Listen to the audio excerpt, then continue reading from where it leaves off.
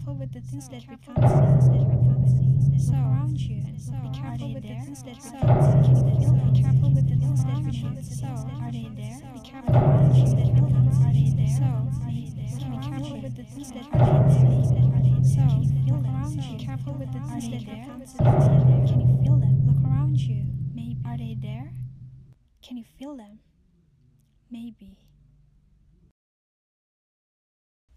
In July 2019, 1 week after Eid, I hiked Cikuray Mountain. I was accompanied by 3 of my colleagues, 2 girls and 1 boy. My friends and I went from Bandung to Garut by bus. We got off at Terminal Garut. My male friend was already waiting at the base of Cikuray Mountain because he started the journey from a different city. After we got off at Terminal Garut, we were confused about which public transportation we should take. Lastly, we asked our friend who had traveled to Cikuray before. On the way, we felt there was something wrong. Our destination should be directed to the south, but this bus ran north. We decided to get off from the bus. What we did was only get around the city and did not find the right path. I felt that this was bad luck, but I didn't tell the others. Finally, after a long journey, we found the right path. We arrived at the base of Cikuray Mountain at 3 p.m.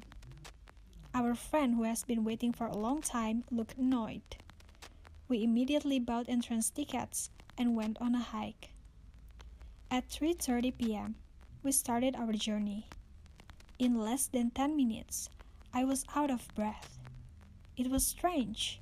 My body at the time was very weak, and it convinced me that this trip was not going right.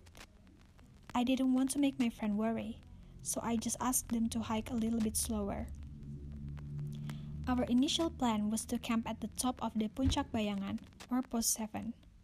But at 6 in the afternoon, we just arrived at Post 3. I just remembered several times I heard that Post 3 is the scariest post.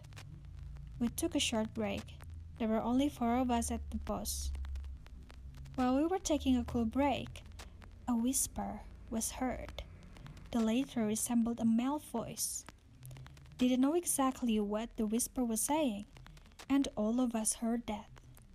We immediately continued our journey. My body's condition was getting worse. I felt the journey was getting longer. After 2 hours of walking, we only reached the 4th post. One of us said that if we continue to Post 5, we will be very late on the road. We decided to camp in Post 4. All the way to Post 4, we found some wild animals like snakes, monkeys, and wild boar, and it made this hiking this time completely different. When we arrived at Post 4, we immediately set up the tent. For several hours, we stayed in the tent. My friend asked me to take her socks in front of the tent. I tried to search for it, but I couldn't find it. Then, she took her socks by herself. When she took her socks, she suddenly screamed and covered her face. We were shocked and confused at the same time. With her being scared, she told us what she had experienced at the time. She said that a long-haired woman wearing a white dress floated up to her. The situation was getting tense because she told us about it at the moment. We decided to sleep right away. Because of the bad condition, I fell asleep easily. We got up late, so we started hiking to the peak at 9 o'clock. We reached the peak at noon. The weather was very sunny and the scenery was beautiful. All the scary things we experienced suddenly disappeared. We set up a tent at the top and spent one more night. In the sunny afternoon, we took pictures. As the time went by, the sky was getting dark and things started to feel different. Light rain suddenly fell. No activity can be done except chatting in the tent. Sleepiness began to come. One by one, we fell asleep. Unfortunately, I couldn't sleep at that time. I felt very noisy, as if there was a crowd around our tent. Trying to be brave, I looked out of the tent. and not a single person passed or seen. I forced myself to sleep. But damn it, this time I heard the sound of a baby crying, followed by the laughter of a woman. I was the only one awake. I didn't know what to do.